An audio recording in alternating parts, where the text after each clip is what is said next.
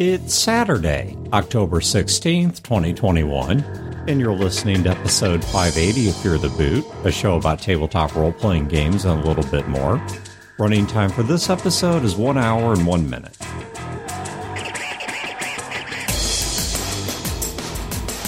Welcome to Fear the Boot. My name is Dan. This is Wayne. And my name's Chad. All right, so before we dig into it, we've got a quick announcement. I'm going to post this over on Kickstarter, too, because someone over there requested an update. So just to let you guys know, we do still have a reservation for the upcoming Fear the Con. In-person Fear the Con. Yes, an in-person Fear the Con, not a Fear the Con online or anything. Not to denigrate that, but that's just not what we're talking about. We're talking about the real deal. And assuming that there's no new disease issues and we're not swapping nukes with China, then come June of 2022, we have already locked in the reservation with the location, put the credit card down, the money's still there, all of that, with the Wing Nighter Social Mixer on the 16th of June 2022, and then the con itself on the 17th and 18th.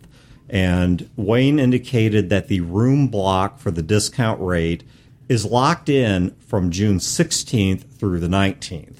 At this point, with everything that's happened in the world, I think I will be there even if I'm sitting there in a radiation suit with a pile of caps, bottle caps, just as long as it's not illegal to have it.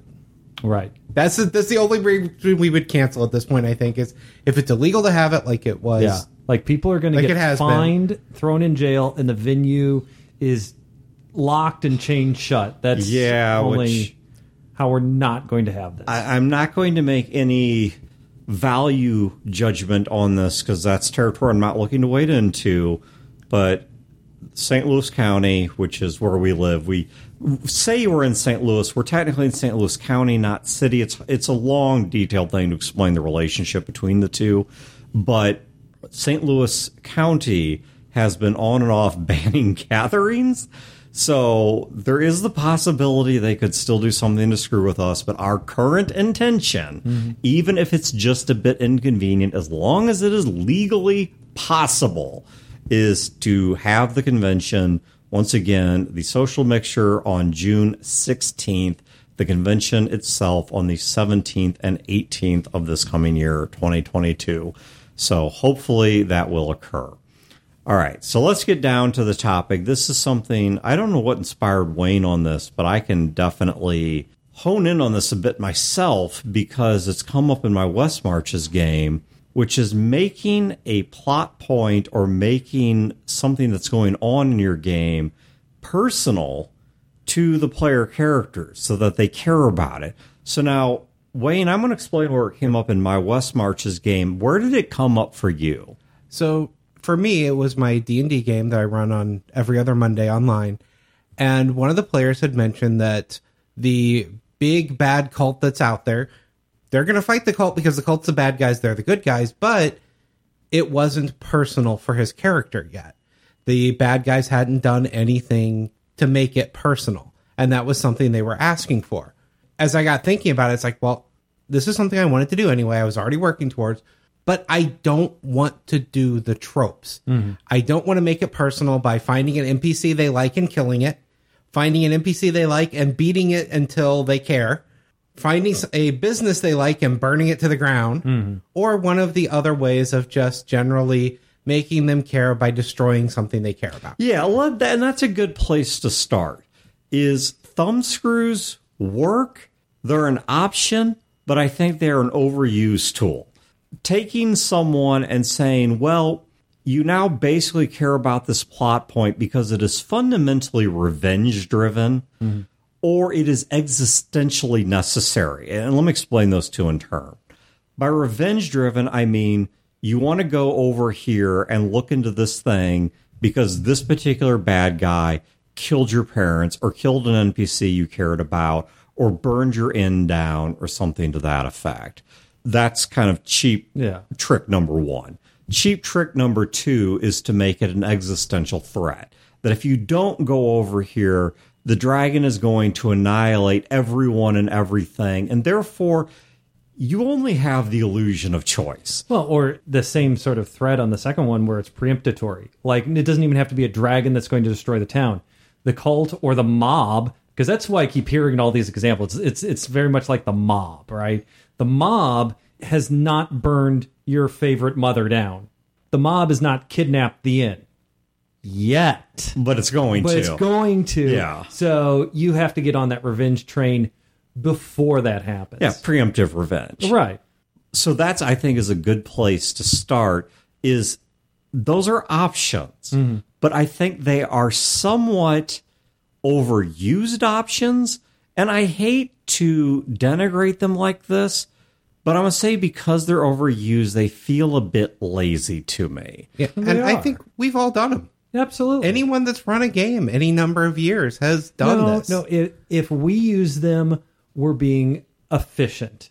If someone else uses them, then they're being lazy. Yeah. That's correct. We're honoring tropes. Everyone else is lazy. That's right. To us, it's an homage. Yes, an homage. So for us, it's an homage. For you, we're it's just auteurs. Everyone else is a game master. For you, it's just sloppy game. No, we're game masters. They're just dungeon masters. Right. Well, I mean, you do them so kindly by calling them masters of anything. Sure.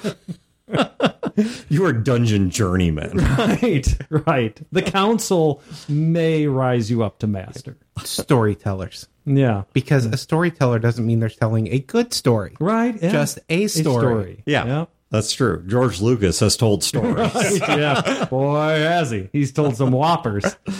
No, and I think they are good options. And once again, I think they're reused, but they are good options, especially if you know very little about the characters. The characters aren't terribly well developed because the game's new or the players are relatively new to the hobby, or you're so early into the campaign, you just haven't gotten a sense of what people care about. Yeah. Because one of the things players do, even good players, is they write up something about their characters, but then a lot of it they develop on the fly as the game plays out. So if this is session 1, you may really not have a sense of what motivates them if it is not some really base impulse, some base instinct of revenge or fear. And one of the reasons I want to avoid it sometimes is because I've talked to a lot of players that seem to be abused players. Mm-hmm. They don't want to have a parent that's living in their game because the GM is just going to kill or kidnap that. They don't want to have a business off somewhere because the GM is going to hold them hostage for that. Yeah. And if you constantly are doing that, you are conditioning your players to not give you those things that you can use for really good storytelling. Exactly. And don't be invested in the world and don't have anything you care about, because if you do, it's just thumb screws. Right. And I was on the other side of this as a game master some years back. I was running a sci-fi campaign, and one of the people I was running for said, I really want to have a wife and 2 kids back home, but I don't want them to be used just to motivate me. So he's like, I want them there for character development, but I want to ask you as a game master to keep them off the table in terms of threatening them, hurting them, using them as cheap ways of motivating my character, because here's the one place he's vulnerable. And I agreed to that. I 100% agreed to that. To give one more thought along those lines, this is one of the things I thought about. As much as I would love to play that game Wayne's going to run, which is Injustice, where I play Mr. Freeze, if every plot is Superman's threatening Nora, that's going to get really tiresome, because all it's going to be is every game I have to figure out how do I bunker up Nora, who, if you don't know anything about Batman's villains, is Mr. Freeze's wife, who's in a cryostasis because she's dying of a disease that he's trying to find a cure to. And that's going to become every game, is me trying to bunker her up. No, it's a way better story to give her a cure and make her more evil than you. Yeah, which was actually a storyline in Batman. Yeah. Another issue that a game master should look at, too, is like, let's say you've been running all kind of games and whatnot, and your players only respond with violence. Like, every problem you throw at them is one of violence. And you might be sitting there thinking, well, geez, that's all my players want to do. They just want to kick in doors and beat stuff. Well, take a moment and ask, how are you motivating them? Because if you're motivating them with mob actions get mob responses. Let's look at the movie The Untouchables, because, we're talking about all this cults. They're doing actually mob stuff. It kind of got me thinking about it. It's a great movie. It's a wonderful movie. Yeah, very quick synopsis. For anyone who's not familiar with the movie, it's based, at least loosely, on historical events about a guy by the name, I believe it was Elliot Ness. Elliot Ness, yeah. Who was... G-Man. Yeah, who was a federal agent who was tasked with trying to take apart the Chicago mob. Mm-hmm. And he gathered together a bunch... Yeah, he gathered a bunch of people together, and they sort of succeeded. They definitely got Frank Nitti killed, and that's what the movie's about. But they were called the Untouchables because they're the only ones that wouldn't take a bribe. Well, they wouldn't take a bribe, and also they were given such broad nudge, nudge, wink, wink power from the federal government that they were almost beholden legally to no one. Well, let's look at the Untouchables for a moment. If you haven't seen it, stop this recording and go and watch it. Yeah, it's phenomenal. Yeah, it is a really good movie. All the costumes in it. Kevin Costner is Kevin Costner, Sean Connery, a couple other luminaries, I'm sure. All the costumes, I believe, were like by Louis Vuitton or some super duper high end Mount Olympus level fashion designer did every single costume in the movie. Yeah. That's why the suits look phenomenal. But anyway, so in Untouchables, and how it relates to this actual story, is what happens. Mob violence. Mob violence motivates the characters to do what? Have a violent response.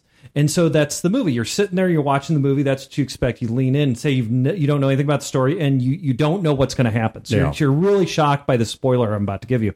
The twist of the movie is not that they succeed against all odds.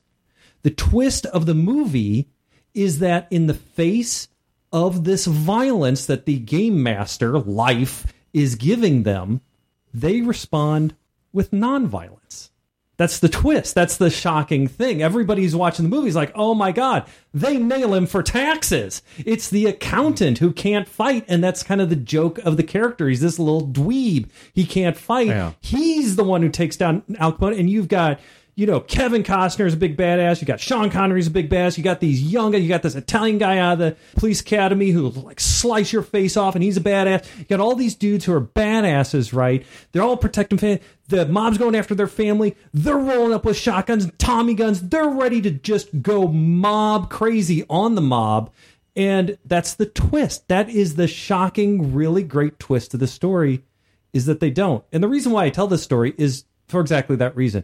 When you give the tropes of, I'm going to burn your house down, I'm going to kidnap your family, I'm going to do this mob thing, I'm going to hurt you, all this story you wrote, all these bullet points and paragraphs and sentences you wrote, I, as a game master, that's a checklist for me, man. That's my hit list that you just did. The response is always violence. Yeah. And it is shocking and weird and a great twist in a story, like in Untouchables, when it is not. Yeah. So one could theorize maybe that if you use a different trope, you get a different response. Yeah. I mean, because you're right. 99% of the time, I am. Violence begets violence. Yes. And even in the Untouchables, there's a lot of violence. I was going to say, it's been a minute since I've seen that movie. Though, for anyone, and this is not a spoiler unless you're completely unfamiliar with the U.S. history of Al Capone. Mm-hmm. That's how the story ends, is through a relatively nonviolent solution. Yeah. But syphilis gets them in the end. There's a whole lot of violence begetting violence, begetting violence, begetting violence up until that point, where they strike the mob strikes back, so they strike back, so the mob strikes back, so they strike back. And yes, up to that point, everything you described without the accountant, that's the typical outcome for these kinds of games where you do that. And if all you're trying to do is move the party from point A to point B, or everybody's having fun and is down with it. Yeah, I mean, maybe it's all right. Yeah. But I think where it failed for me and why I didn't go this route is because of the example I'm going to give for my own game. I want to watch The Untouchables now. You should. It's a well put together movie. It is. Yeah. It's really good. I haven't seen it in years. I've seen it not super recently, but let's say within the past decade of my life or so, and it holds up. But the game that I was trying to run, I wanted them to explore their characters. I wanted them to develop who they were, to invest them deeper in the game, and knowing that any animal, including humans or metahumans, elves, dwarves, whatever, is going to respond to an existential threat with violence. Mm-hmm. That's really not a profound development. I mean, that's pretty. It's kind of like you're hungry and I put food in front of you and you ate it. Mm-hmm. If anyone is shocked by this, I don't know what to tell you. Yeah. So, I mean, it's not that it doesn't work, but I think it doesn't always get you what you want. In fact, let me go ahead and roll into the example I was going to give. So, as I've mentioned on the show, I'm running this West Marches game. If you don't know what a West Marches game is, I'll link in the show notes. You march to the west. Yeah. Honestly, that's not too far from the truth. There's more to it than that. I'll link an episode or two where we dealt with that. But I'm running a West Marches game for my family and some of my friends. And one of the things that I noticed is, in total, the pool of players in a West Marches game does not always have all players in attendance at once. It's part of the intention.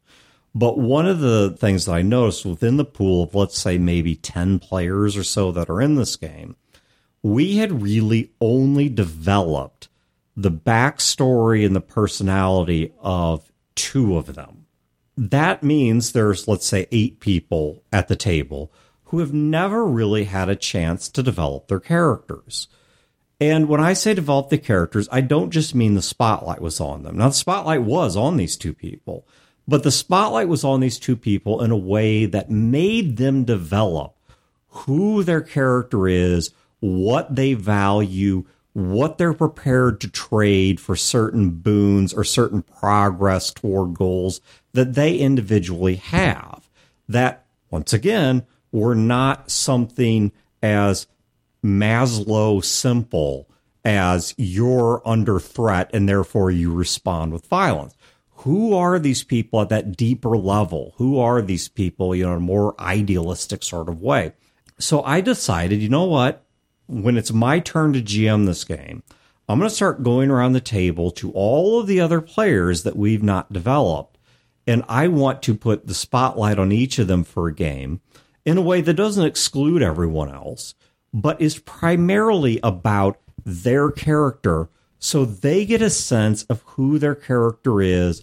They get a chance to feel it out and to invest more deeply in their character. And I was originally going to focus in this most recent game on my nephew Eli, but he was not able to attend. So instead, I went after his dad, my brother-in-law, Adam, who's playing a Firbolg from Volo's Guide to whatever. And, he's playing this nature sort of creature. I don't know. They're kind of goblinoid-ish. I don't know. Not exactly. But they're really into nature and the natural world and things like that. You didn't listen to the episode on playing weird characters? Oh, dude, this whole game is a freak show. Right. I don't think there... No, I take that back. There's one human in the entire group. Which, in turn, makes the human weird and freaky. Yeah, I know. It's and I'm not gonna even dodge this totally. So I'm part of the freak show because I was gonna play something more normal when I realized everyone else was playing something freak show. It's like I give up. Mm-hmm. I'm gonna play a freak show too. But so he's playing this Firbolg, and I decided, I really want to develop his character. I really want to understand where his value system goes, exactly who he is. I want to get him off the bench and caring about this in a very personal way. Well, the cheap answers are, okay, he cares about nature. I can start burning down the woods or whatever. And it's like, no. If I played a druid or a Firbolg, some nature hippie nature guy, and I felt that the game master was doing stuff like that, leaning to heavily on the tropes and like, I burn your forest down. I'm like, yes, you have renewed the forest. It needs a good burning to fertilize the earth so new nature can grow. You know how much nature is going to grow over the next 150 years? Hell yes, thank you, evil guy. Yeah, you've cleaned out all of the excess brush. Right. And those nasty goblins, you ran them off too. The animals will come back. Nature always wins. It's like, well, I could corrupt the woods, but we've already done that. I won't bore everyone with the long stories of the plot of this game. But we've already kind of done some stuff about the lands being corrupted by various spiritual I'm forces. true neutral. If the woods didn't want to get corrupted, it would have fought back harder. Yeah. Mm-hmm. And so what I decided to do instead... Wow, that's some Ayn Rand shit. I never thought of them as true neutral. Was Firbolgs, they're very solitary. That once they reach a certain age, they tend to ditch their family and they go off on their own and they live these very solitary lives. Because it's so ugly. Well, actually, that's not entirely untrue. If you read what they wrote in Volos about Firbolg characters, that's not entirely untrue. Mom and Dad were like, you ugly. Keep going. So I decided instead what I was going to do was I had a group of Firbolgs. Now, once again, that's not supposed to happen. Firbolgs don't tend to congregate. So there's this group of Firbolgs. It was a lot, like 3 or 4. Maybe they were Shriners.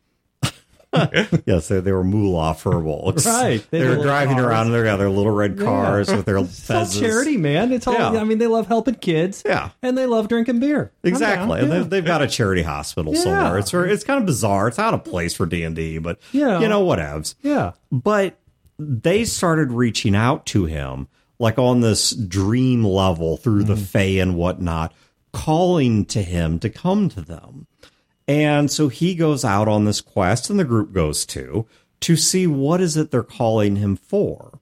And when he gets out there, he comes to find out that these people have kind of taken the ideology of preserving nature and taken it to extreme, that nature is about death and rebirth and all this stuff.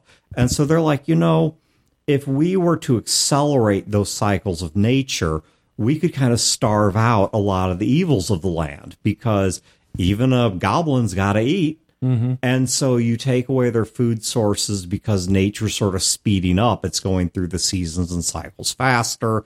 And I don't want to get into the detail too much, but there was this other stuff going on that fit in with his ideology and was not in any way existentially threatening the party, because these Firbolgs were actually inviting the group to participate in it. Right. And so the question became, where do your values lie? Will you believe what these guys are saying enough that you sort of say, yeah, you've got a point, and join them? Or do you say, no, I disagree with them?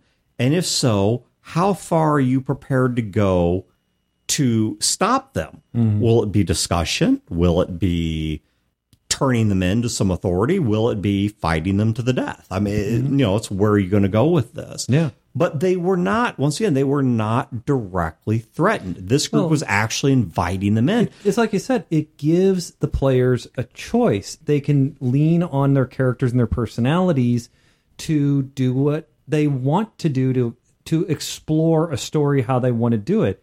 When you do the mob thing, you don't talk to Al Capone. Or maybe you do once, and then you walk out with broken thumbs. And the options are a lot limited. The trope expectations are a lot more limited. It's pretty clear what the game master wants when you say, well, you know what, my family's really poor, and I don't know, my friends, we're kind of tough adventurers, but we don't want any problems here. But we're not paying you protection money. We're not going to turn you in. We're not paying the protection money. It's cool. Just leave. Just please leave. Yeah. Oh, yeah, the bar's on fire the next turn. Well, what's the response to that? Yeah. You know what makes players hate a bad guy even more than that bad guy doing something to an NPC they care about? If they were their friend? No.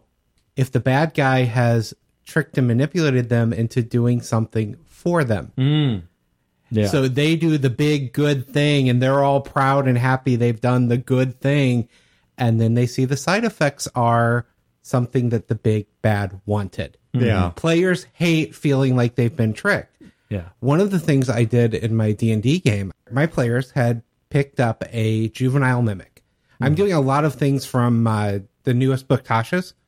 And so they'd had this juvenile mimic. It had been around for a while. Love mimics. I do. Oh, wait till you hear what I did. So this mimic had been around for a while. I used some of its abilities, like mental communication, to actually save them at one point. Like somebody had assassinate broken in and was getting ready to try to strike while they sleep, and the mimic mentally woke them up in time. So this mimic is already something they care about. they're doing this mission where they've heard there's a abandoned town up to the north. They go there. The town looks like a everyday normal town, except there's nobody there. And then they realize their mimic had snuck up with them. As this all goes on, I'm pulling from a lot of different things, but one of the things is Tasha's has what's called a mimic colony. Yep. The whole town is a mimic colony. It Like is hundreds of treasure mimics, chests, hundreds of mimics that have come together to form the entire town. So as are they're they like walking, chairs and buildings? Yes, Or are they yes. people. And chairs and buildings, and as they're they got. not necessarily aggressive. Yeah, It's yeah. a really. I actually am using a mimic colony in my game as well. There's a black market sort of ne'er-do-wells town that's on the outskirts that basically a lot of mimics who have been driven out of the Western lands by greater evils have cut this deal where they are the town. If you sit on a chair, it's a mimic. If you're in a tent, it's a mimic. If you turn on a lamp, it's a mimic. But they're not aggressive. They're not going to bite you for turning the lamp. exactly. and that's what my big bad had They done. might charge you $50, but My big bad had taken these mimics and basically enslaved them to make a training town, to make labs for his magical things. And when they get there and they find out this is their juvenile mimic's family, they realize what's going on. They start talking about, well, I would have expected this to be in the town. And then the thing shows up. So they figured it all out. They eventually communicate with the town, free the town, and then come to the realization, we've just freed about 1,000 mimics that have wandered into the woods and into the neighboring towns and into the neighboring dungeons. And by doing their good of freeing the mimics from the bad guy, They've made life worse. they've made life worse for everyone around. Yeah. And that was something that did make it a little more personal. A few twists here and there of they've won, they've beat the bad guy, but there's consequences. did I ever tell you about my mimic idea? No. So I came up with a mimic, and it is a mimic that likes cold, dark places. It's a mimic that's very solitary, doesn't really want other beings, living things around and whatnot. Yeah, that's actually the default state of most mimics. And it's a mimic that lives in your refrigerator. It is a styrofoam pack, the clamshell one. Yeah. Right? And when it opens its mouth, it looks like old food. It's not old food. It's like the internal whatever of the mimic. And so when you open your refrigerator and you have leftovers, it has kind of like hidden in a way the best it can. And you put the leftovers in there, and that's its food source. It eats the leftovers, then pretends to be the leftovers. But it's in like a bachelor college student or whatever who, like you, Dan, who never eats his leftovers. Yeah. So it's actually a symbiotic relationship. So instead of having rotted leftovers in your refrigerator, you have a mimic that eats them and takes care of them for you. Yeah. And every time you open the refrigerator, you have to make a perception check. Not every time you open it up because you expect there to be leftovers in there because there's always is whatever. When you put new leftovers in, you have to make a perception check of, wait a minute, why is there leftovers still in there? Or where's the old leftovers? Yeah. You know, maybe you just don't get it. I need that mimic. You do because- need that mimic. Not for me, but because No, Amy, for you. No, because Amy keeps bringing back leftovers, putting them in my fridge, and then I have to clean them out. So if I had a mimic in there, and I wouldn't be too bothered by it because mimics aren't evil. This mimic's They're symbiotic. they're neutrally aligned. Yeah. They're not. I want a evil. mimic that makes the form of a trash can. That Yeah. would be awesome. Feed it all the time. Yeah, dump your. But you got to step on it to like get to open its mouth, and maybe it's into that. But, it's a So little it's creepy. kind of funny. They took this mimic. They named it Mystery. They built something to put behind it, so when it's running around on its legs around their guild hall, it's got little spinny things. They turned it into a Roomba, and then it dumps it all into the mouth of the mimic, who eats the stuff, and it goes away. Yeah, my Well, group did okay. take one of the mimics. It was Wayne. It doesn't go away. No, it doesn't. Mimics poop. my group. They did pick up a mimic, and it was originally like a small, like brass lamp, but it keeps eating things, and so like it went from a little lamp to a lantern, and now it's like a big old hooded lantern. It keeps It's going to turn growing into like a lamp post. Yes, or at something. some point this thing's going to Oh be my like god! It's like a lighthouse. I was going to one say day, that's yeah. where it's going to end up. This thing's going to end up as a lighthouse. But yeah, they're not evil. They're neutrally aligned, at least in the current I love edition. mimics. They're just so much fun. But that's something I've done in other games too. The bad guys tricking the good guys. Going back to one of the Dresden Files games, had a player that was very much the mother-like player who went and found what she thought was a group of magical people that were in danger, and they gave her a necklace to help protect her. That in reality was a bug, was listening in on everything they did throughout the entire session, until the very end of the session, they interact with some Kabbalic magicians who look at it and say, "Don't you know what that is?" Right. And I could not have made her hate the bad guy more than having her walk around telling the bad guy the plans all day. Wayne, that's a true story. In fact, that's actually how it worked out in my game as well. Because when these Firbolgs finally got the group out there to where their camp was out in the middle of the wilderness, they were singing this hymn, and they taught this hymn to the rest of the party and got them to join in basically their little drum circle.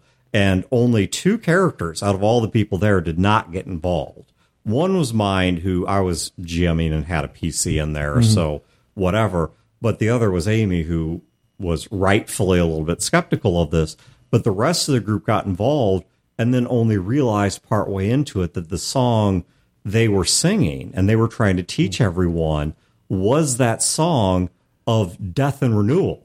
And so they were participating. It was also had a layer of enchantment to where once you started singing it, you had to make saving throws to stop singing it. And there are 2 bards in the party, but neither of them are sufficient level yet to counter song. And so they were participating in it. And by the end of it, Adam's character, who is super compassionate, even-keeled, understated, whatever. So by the end of it, there was only one of the Firbolgs left alive. Long story how that happened, which I'll spare everyone. But there's one of the Firbolgs left alive. And he ended up feeding it to a bunch of hungry lions because he was pretty miffed about the way this had all gone down. And yeah, it gets to people when you pull them into or bum rush them without forcing them. Right. But you just play off their nature to say, well, doesn't this look great? Everybody loves chocolate cake. And people don't like conflict. They don't like confrontation. And as much as there are people in this world who are curmudgeons who say, all people are terrible, all people are blah, blah, blah, people generally give the benefit of the doubt. Maybe they don't meet a stranger on the street and think they're a saint, but generally speaking, if somebody isn't doing anything bad and is not hurting anyone and is generally just kind of like hanging out and being chill, well, yeah, you instantly kind of think that this is a person who's chill and kind of hanging out. And they're secretly maybe a bad guy. Yeah. Now, you have to be careful with that, okay? So that's another thing you can overdo. Yeah. You overdo something like that, you might as well overdo burning their house down and collecting protection money from grandma. Because it gets to a point to where a player might say, I can't trust any NPC. And you're like, no, this is literally your mother who loves you. I don't trust them. I check for traps. On your mom? It gets that. But is my mom lying? Well, she said happy birthday. Well, let's call a spade here. What's really going on there is a metagame truth, which is it's not that you don't trust your mom, it's that you don't trust the GM anymore. Yeah. Because the GM they've come up with a one-note GMing style. Right. I mean, you were talking about how this problem works in multiple directions, and you're right. Everything's a nail to a hammer. But similarly, everything's a screw to a screwdriver. Mm-hmm. So, you have a singular solution or a singular trick to everything that you do, then eventually the players are going to pick up on that and say, well, wait a minute, Chad's running this game and everybody betrays us, so we're just not going to trust anyone. Well, let me ask you guys this, kind of turn the camera in on us. What do you think that some of our go-to tropes are? What do you think that as game masters, what do you think, what do you guys think is my problem? Not problem, but what do you think is a trope that I lean on in regards to this topic too much? I can give you one of my own that I know. Sure. Because I've done it 2 campaigns in a row, and I have gone to the mind control villains 2 campaigns in a row. Yeah. That is now a trope. I cannot touch that with this group in any future games, at least for a long time. Yeah. And it's not even that I'm using it on the players. I did use it on one of the players, but... Well, there was consent, and I was down with it, and it was exactly. awesome. And But even doing that as something where they're finding NPCs that have had their minds messed with, that is now a trope that I used twice. I can't do it again for a while. We hate the NPC because the NPCs has done multiple bad things. The main bad thing is a violation of people's free will. They know they're being controlled. They can't stop it. I mean, it's just like, okay, this isn't even a conversation anymore. The person has to be stopped, sort of thing. And it is, I was about to say it is awesome. It is really good. And I agree with you. That's a story beat you can't touch for a long time. And to make it worse from a trope standpoint, both times I did it, it wasn't the big bad. It was the big bad's assistant. Now, in the first game, it really was the big bad that you just thought was the assistant.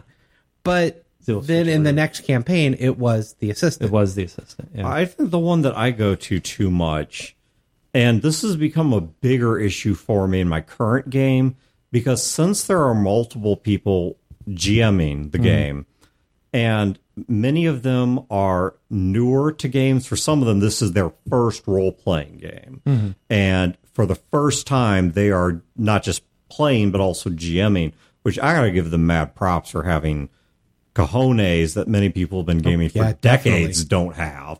These are people who've been gaming for like 5 games and they want to GM. I got mad props for that. But they tend to follow the pattern. And one of my patterns that I use too much in games, which I got to back off on now because other people are latching on to it, is the thing that ought to be over isn't. That's something that, by all appearances in the distant always past, a deeper conspiracy. No, not even that. Well, yes, but it's a specific thing of something that ought to be in the distant past and long forgotten, and everyone thinks it's in the distant past and long forgotten. You did that with Skies of Glass. Exactly. In Skies of Glass, that came up. Some of the problems you were dealing with were 100 years old and predated the nukes, or at least the nukes going off, not nukes in general, but the nuclear war. In the D&D game, I started dealing with these kind of long forgotten cults and dead gods. And then some of my players started keying into that. When they ran games, they went back to that same well. And now it's become a very, very tired paradigm of the game that I've got to start getting away from. I am doing that in my D&D game, but that was the setup for the game. Yeah. They all knew there was a cult that is probably going to be back again that used to be there. And it's not something that I normally do. So, well, it's the Lord of the Rings thing. Isn't Sauron dead for 1,000 years or however long it was? Yeah. The piece of advice that I would give you, Dan, on that, I can't give you, Wayne, one because you already know what the advice is. I already know, and I'm not going to do it again. Yeah, just don't do it again. For you, Dan, what I would do is I would challenge you to the next game you run, whatever it is, don't have the big bad, the whatever, either it's a concept or an individual, whatever, what is the main antagonistic concept of your game. Don't have it be something you make. Have the players, when they collaboratively make the group and are talking about their past and their family and their NPCs and where they're from and why they're doing what they're doing, start drawing the connections from that and pull the antagonist either conceptually or as a person, whatever, out of that. I'm going to go farther than that. And you're going to go into the deep past. I don't. No. Farther the other direction. And I don't want to dwell on this too long because there may be an entire episode in this. Because the problem is when people talk about their characters, they tend to talk about the past. And so inevitably that's where you end up looking. Yeah. I think I may go to a far extreme, something I have never attempted before, because the next game I'm likely to run is going to be my turn at the wheel of the Blades in the Dark game, which I realize I'm 3 or 4 GMs down or whatever, but that's fine. Get to arm wrestle Eric for it. I think I actually may have the group design the villain. Love it. Knowingly. I'm in. I want you guys to design... I want you guys to design the villain, knowing it's the villain. I'm not going to say design an NPC and whoops, it's the villain. Yeah. No, we designed the accountant. Yeah, I want you guys, because you're a gang, right? Right. You set your own goals. Not everybody's coming after you. You're going after people who you want to go after. Right. And they tell me whatever, and I'm just going to roll with that. One thing I've seen Chad do that I've picked up on, you can tell me I'm wrong about it if I have. I've seen you in 1 or 2 campaigns give us something as a kind of side starter just to see what the characters do and who they are, and then develop the entire bad guy plot after we've already done the first mission. Yeah. Oh, I do that all the time. That's what I'm saying. I've seen picked up that's something you do. Yeah. That way you never can get stuck in that this is something in the past that everyone thinks is gone, because you're developing it after the campaign started. Yeah. There's I just need to get the campaign to just give it a little bit of a nudge to get the wheels kind of rolling. And I need to see, because it's not on a track, right? I'm not kicking the wheels of a train to get on the track that I'm laying in front of it, like, Tom and Jerry or something. But it's like, this is the wagon, and I kind of kick it, and I need to see where the players are interested in going down the hill. And then I can just theme everything off of what the little kick I established. I just theme it on the path that I perceive that they're interested in. Yeah, and I think one thing on a related topic here that I found that helps me with the broader issue we're talking about here of giving them something to chew on that is developmental without being violence begets violence is don't look outside the characters, look inside the characters. And I realize at first that sounds counterintuitive, because the problem, as we stated, is what if the characters aren't all that well developed? And so you're trying to give them plot points to struggle with to get them to develop more. And so maybe you don't know enough about them, but you can look at what you do know. For example, let's go back to the case of Adam's Firbolg. Well, I know he's playing a Firbolg. I know that Firbolgs are really connected to nature. They're all but fey creatures. I mean, they're not quite, but they're damn near riding that line. And I know that Firbolgs tend to not congregate. And so these facts alone allowed me to create an anomaly. So all of a sudden, here are Firbolgs reaching out to other Firbolgs, and they themselves, even though it's not a large group of them, once there's like 3 of them, nonetheless, they have congregated, and they're trying to call out through the world to the other Firbolgs out in their 1s and 2s to come and join them. And the thing that they're screwing with is the magic of nature. So these are things I didn't have to look real deep to understand that these were going to motivate him. And I think with most characters, you can look at the simplest attributes of them and without, once again, knowing a huge amount, know that there's something there that's going to motivate them.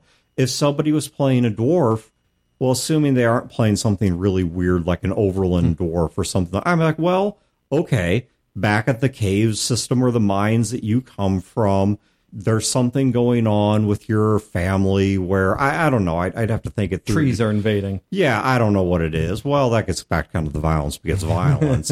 But, I could think it through, but I could probably come up with something that speaks to what little I do know.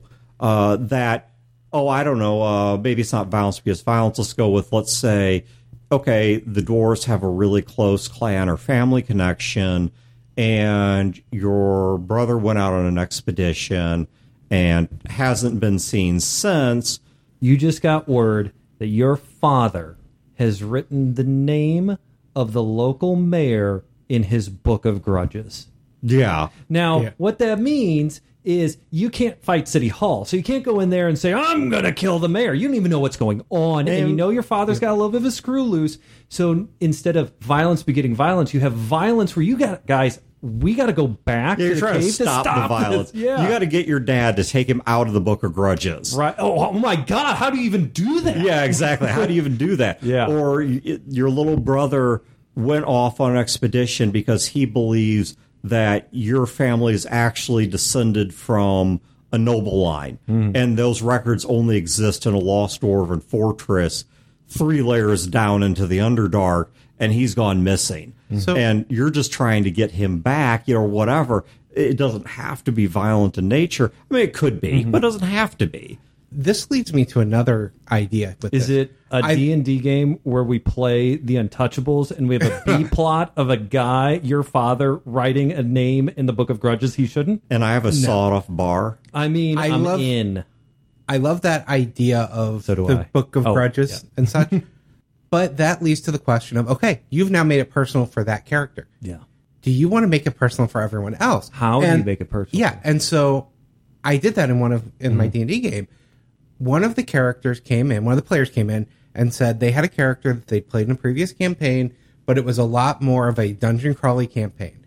The character was a tabaxi that had never met another tabaxi, knew nothing about his cats, people. right? Cat people, yeah. Knew nothing about his people, was found and raised by a thieves guild. Always wanted to explore what were the deal with his people, and never had a chance in a game. Okay. So then I had another player that found out tabaxi were a thing after that, and she wanted to play a cat person.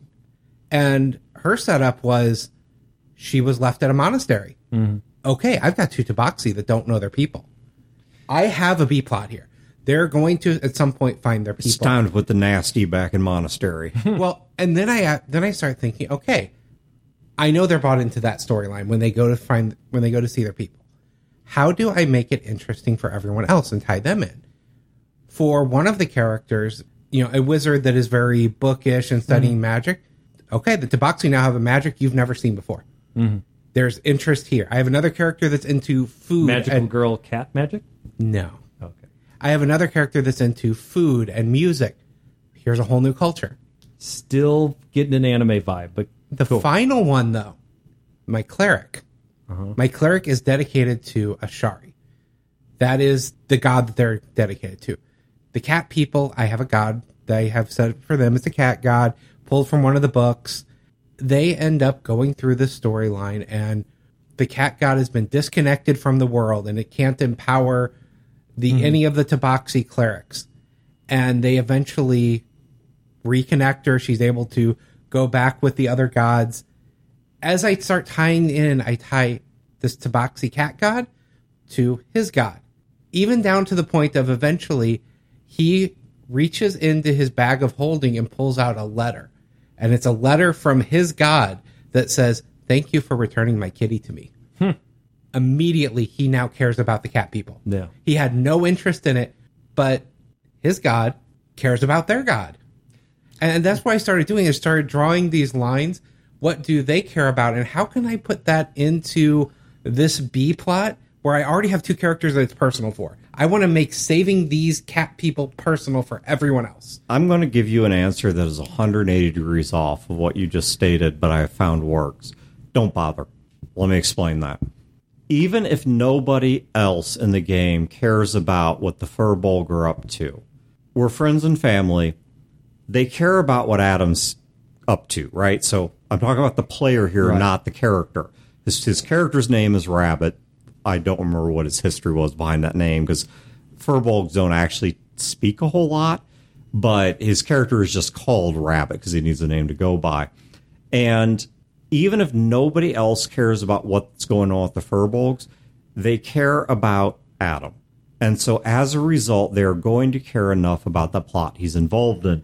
Now, important caveat, this was a 1 session, and the session, if you look at the total RP time, so taking out the snacks and the BSing, let's say 3, maybe 4 hours tops. That was the extent of that plot. Well, and this was not an ongoing arc where all we're dealing with is Firbolgs. Because most people, I think, can tolerate anything or stay invested in anything as long as it's short. Yeah. Well, the other caveat in this case, they all know each other. The players do. My game was an online game where I've brought people together that didn't know each other before. So I don't necessarily have that Fair personal enough. investment Yeah, between fair people enough. at the beginning of the campaign.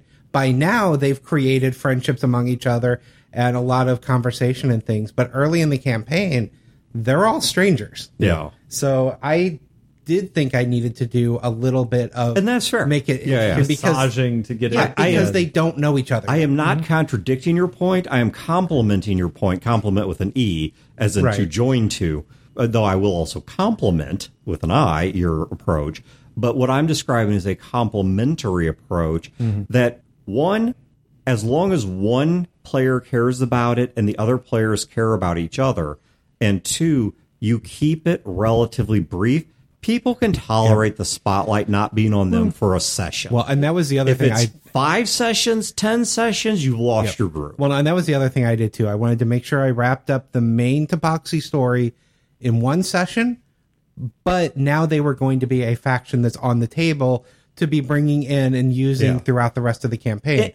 But the focus on them was only going to be one session. Well, and one of the beautiful things I can say about this, and I'm not saying this is unique to my approach, I think this is true of any of these approaches, but it underscores why this is so important, is Adam's character, who I'm not saying wasn't well developed, but was not developed as deeply as I would like, which once again, I think is true of every character at the table outside of the two we've spent some time developing their backstory.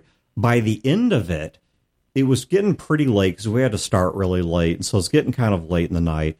And so he had to go, but he's like, man, I really want to keep chasing this RP and interacting with these other NPCs and whatever, because he knew there was more ground to cover. Suddenly he's asking questions about his character, having quandaries with his character that prior to this point he wasn't, which tells me that I succeeded at what I set out to do, which was to get something deeper out of this character than the surface stuff of name, species, and class. Mm-hmm. I hear what you guys are saying about make one character have a plot and then the people rally around it. Maybe sometimes, like Wayne, you said, you kind of need to maybe massage it a little bit to get it to gel. Dan, make it personal for the other characters as well, for me. What I have found, and Dan, what you were saying too, it's like, okay, well, make it short and personal, but make it kind of impact everybody. What I've found is, again, I'm going to go what you were saying earlier too, Dan, about how, you're right. You're both right. You're both right. It is excellent advice. It works. I've done it. I've seen it done. It's perfect. But I have also seen and done a sort of third way as well, where if you're running a campaign that's like a longer form campaign, and over time, the characters care about each other, they gel for each other and stuff, you can have a plot that only involves one person. And if you, as a game master, feel that the relationships between the characters have solidified enough, those other characters are going to be like, yeah, let's go down there and deal with this Book of Grudges thing. This is going to be a 14-month-long campaign. We're in, ride or die. Well, and that's one of the things. And I've seen that before. Yeah. It happened in our Skies of Glass game. Because you're saying, Dan, very rightfully, too, that maybe the characters don't have enough depth. They don't have enough weight to them. Sure. Some people are like that. They kind of need to play to develop and whatnot. Look at the Skies of Glass game, where you have Brandon. Brandon come in, and he's just like, I'm playing a doctor. He's a little crazy. I mean, I think there was more to it than that, but not much at the beginning. And as he played him over those months and years and stuff, Dr. Poe developed and developed and developed, and he developed this weird friendship with Gil. And by the end of it, Gil was like, I have to do these things. You're staying here because I'm going to die. And Poe was like, no, it's ride or die. And then Gil tricked him to go, and Poe was furious. It is a neat scene. Yeah. And I've seen that too, like in the 5th edition game I ran, where the players it was the opposite end. They were so developed and so integrated into the world and so integrated with each other. Every chapter of the game focused on a different, and Wayne does this a lot. Yeah. Every chapter of the game focused on a different individual character. And it was never a problem because it's like your happiness, your pain, everything you're going through is my happiness and pain, and your enemies are my enemies, sort of thing. I definitely think a lot of the advice we've given on this episode is early campaign advice. Yes. The things that happen when you're getting the players invested. These are the tools and things you do to make them care enough that you can get to that end point where everyone's ride or die. Yeah, it's start. What are you doing to start the motor, to get it to fire and turn over? Well, and of course, ideally, you would have gotten some of this death back all the way in like session 0. Well, but the reality is, doesn't always happen. See, that was something else I was going to bring up too, is about a session 0. Look at the Blades in the Dark game. If you haven't listened to it, go listen to the 10 hours of Blades in the Dark, whatever. It's a lot more than 10 hours. Yeah, that's just 3 probably sessions. About 40 to 60 hours at this point. But so that was one of the problems that I ran into. Is like we said earlier, I maybe have a little bit of a nugget of an idea, and then I pull the idea of what you guys are interested in, where we're going, and kind of off the cuff thing, and then I kind of spread out a campaign from that. And I ran into a huge problem. Thank you, COVID. I hate you. But we were all online. And so we're pitching these ideas. We didn't have a pitch session where we're all together in the same room. And we're talking about it, and we all this stuff happens. We land on Blades in the Dark. At this point, it's going to be like a one-shot. Maybe 2, 3 sessions, 3 at the outside most. And everybody got hyped for it. Nobody except Wayne, I believe, had actually played it before. And everybody was like, okay, this is weird and new. Okay, I can do this stuff. That's interesting. And people are asking questions and that sort of stuff. And everybody made their character in a vacuum. Everybody made great characters as individuals. yeah. And as I kept thinking about it, I ran to this wall. I'm like, I don't know how to motivate these guys. I know how to motivate Wayne. I know how to motivate Dan. Same for Eric and Mike and Brandon. I know how to motivate each of these characters because they have great write-ups. But I can send Dan off. I am not guaranteed in session 1 that anyone else is going to follow him. Or the same thing with Wayne and Brandon, all of these. And it's like, this is like, I had a Game Master panic attack. I'm like, this is not how I run a game. I can't do this. And so that's when I got everyone together and I slammed the brakes on it. And I'm like, okay, guys, we are getting together and we're just going to talk this out. And I'm going to ask you a bunch of questions. And from that, we made a session 0 where we made the characters together. And so as a game master, that's the advice I would give. It's not, okay, yeah, it's important to do a session 0. Yes, all that. That's, we've only said that 10 billion times. It's important because it gets the players interested. They're talking about stuff. They're throwing around ideas. And what I do as a game master is I didn't do it in that one because I was all hyped up, but normally what I do is I sit back. I sit back and I listen. I listen to what they're interested in. And when it slows down, I throw a question out. Oh, well, so-and-so has said that his father was the captain of the guard, but you're playing all bad guys. There any friction there? Then I sit back. And then there's all kind of discussion happens. And then I'm taking mental notes of where those discussions go and come from. Yeah. In our current Dresden Files game, I didn't make the big bad. Right. The big bad was actually made during the city building when you guys came up with, wouldn't it be interesting to have this type of person out there? Oh, okay. I like that. And then I just continued to change and develop that character as we went on. I would have never come up with that character myself as the big bad. That was something entirely that everyone was interested in the idea, and that's what created that character. Yeah. And then I just started flavoring the character and evolving it throughout the course of what are you guys doing? Mm-hmm. And that worked out really well because in the beginning, we are totally actually unaware of this bad guy. Yeah. We're seeing their effects, but we don't know that. We think that these bad things happening are isolated incidents, even though we've been gaming for decades. Yeah. We're still walking into this crap. And what I believe that allowed Wayne to do as it unfolded is for you to evolve and change and hone and fine tune this character. It was a very flat character as it was created. Yeah. It did not have much to it. And the depth of the character developed over the course of the campaign as I kept thinking about it until you actually finally met the character in person. Right. All right. Once again, check the show notes for this, but I'll mention it here in the audio. June 16th, 2022 will be the Social Mixer /Wing Night. And then June 17th to 18th of June 2022 will be the con itself, though the room block will continue such that you can check out, of course, on the 19th, so you don't have to haul your luggage around the Saturday of the con.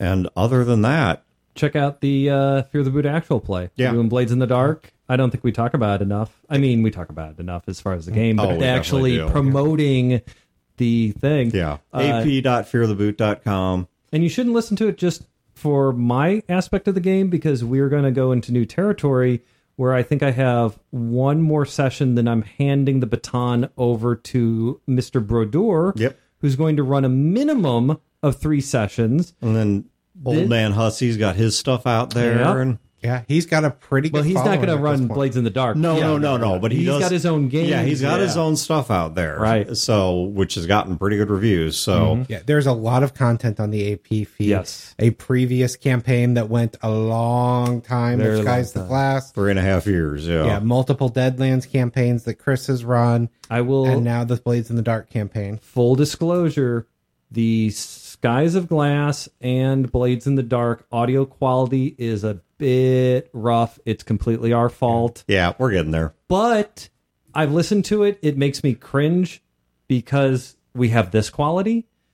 I know we can do better, but it is listenable. It's understandable. You can follow along with it. Yeah. It's not It's not good, but it is unintelligible. comprehensible. Yes. So, all right. Beyond that, as always, thank you guys for tuning in. Have a great week and great games, and we will catch you next time. This has been a production of Fear the Boot. Copyright 2021. Listeners are free to use this episode in a non-commercial endeavor so long as credit is provided to feartheboot.com. You can find previous episodes and other resources at feartheboot.com. If you wish to support this show and its related endeavors, you can do so at patreon.com/feartheboot.